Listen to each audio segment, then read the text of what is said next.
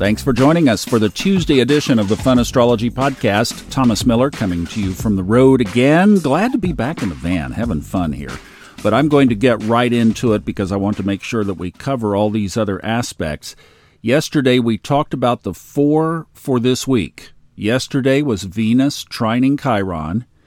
Today at 10:34 p.m. Eastern Time, the Sun squares Uranus. Because I somewhat live in a bubble on the side of a mountain, I love to keep in touch with our Facebook group, Subconscious Mind Mastery and Fun Astrology Podcast listeners. It's a private group on Facebook. You're welcome to join. You just have to answer the questions. And I love to hear what other people are experiencing. But this past week, been hearing from some people who have high ground spiritual practices, and myself included in this, from what happened last week and last weekend. Yes, going through these interesting disruptions, shall we say. Well, see, Uranus is slowing down because it goes retrograde in 2 weeks, basically, the 28th on Monday. When planets slow down, their characteristics amp up. So if you've been experiencing it, if you've been feeling it, today is the crescendo. And that means that after today, very slowly, that will start to fade out a little bit. But this is the sun. This is affecting you and me individually. And it's a square aspect, so that simply means that there is tension in the space. So Uranus is throwing us some very unexpected curveballs in some instances to get us to look at certain pockets of our life. As we mentioned yesterday, where the sun is, where Uranus is, where other aspects are to those two planets, the signs, the houses, the whole picture is where this is affecting you in your life. Now, we're not by any means out of the woods because tomorrow we have one of those Earth trines that we mentioned yesterday. Mars trines Uranus tomorrow. Mars is in Virgo, Uranus is in Taurus, both Earth signs, and that happens in the morning at 9:53 a.m. Obviously, the common thing you heard there was Uranus, sudden surprises, sudden changes. We did an episode on Old Soul, New Soul recently here. It's one of the last couple of 3, where Robert mentioned that Uranus also represents where our genius lies. Sometimes unlocked genius, hidden genius, unrecognized genius. So here is again, we said get some pen and paper because you're going to want to capture these.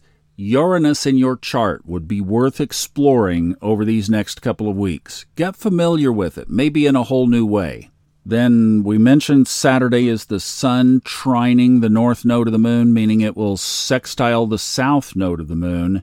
But now let's turn the page just for the sake of time and look at the rest of this landscape, and then we'll come back over the next episodes and pick these things apart. But I want you to know where we're headed.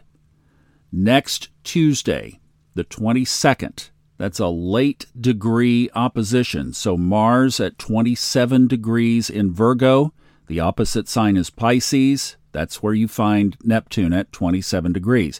Neptune, of course, is in retrograde. I'll just mention again, the retrograde calendar for the rest of this year, nice and neat and clean in order, is on the funastrology.com website right at the top, which is perfect because on Wednesday of next week, Mercury goes retrograde. What's significant about that is it overlaps Venus, which will not turn direct until the following, not the next, but the following Sunday. So we'll have a week and a half of Mercury and Venus in retrograde. That begins next Wednesday. Then on Thursday, Mars trines Pluto. And I'll tell you, with all that's going on in the world today, I'm so glad that's a triangle and not a square. We'll take the trine, right? It could be powerful, whatever it is, coming up next week. And see, we're building into this every day. Following weekend, Sun is opposite Saturn. That's on the 27th. Now, I'm trying to do this where your eyes don't gloss over, but I really do want you to see the big picture where we're having these little intersections and bombardments with these challenging potentialities.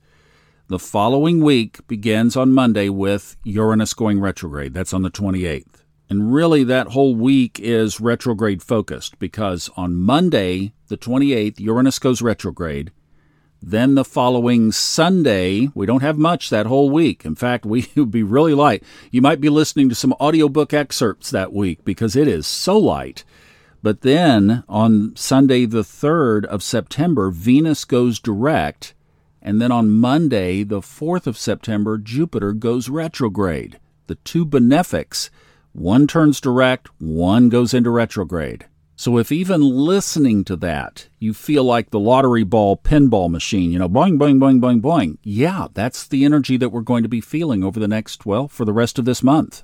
What planets are getting stronger? A lot of them, because Mercury is next. That's the 23rd. That's next Wednesday. And so it's obviously getting stronger. Uranus, we mentioned, Venus starting to slow down again to go direct, and then Jupiter also slowing down. So good time to catch Lord Jupiter right now, but then after September 4th, we're not going to have Jupiter's expansive abilities working in our forward progress for literally the rest of the year. It stays in retrograde until December 31st. So if you have any new things to launch that you would want Jupiter's tailwind, now to the end of the month is a great time because it's more powerful. After that, it's going to be more of a working on and letting soak what you've already developed, more than creating new and expecting at least that Jupiter thrust to be with you. Wow. And the interesting thing too is we have these points, and then in between these points is a lot of nothing. So it's like we get time to work these things in. We get some reprieves where as long as we stay focusing on the next couple of things ahead of us, I think that's going to be the key here for the rest of the month. Let's just focus on the things that are in front of us, integrate those into our lives, learn the lessons, capture the things that we're supposed to, and then we move on to the next and anticipate the next few things.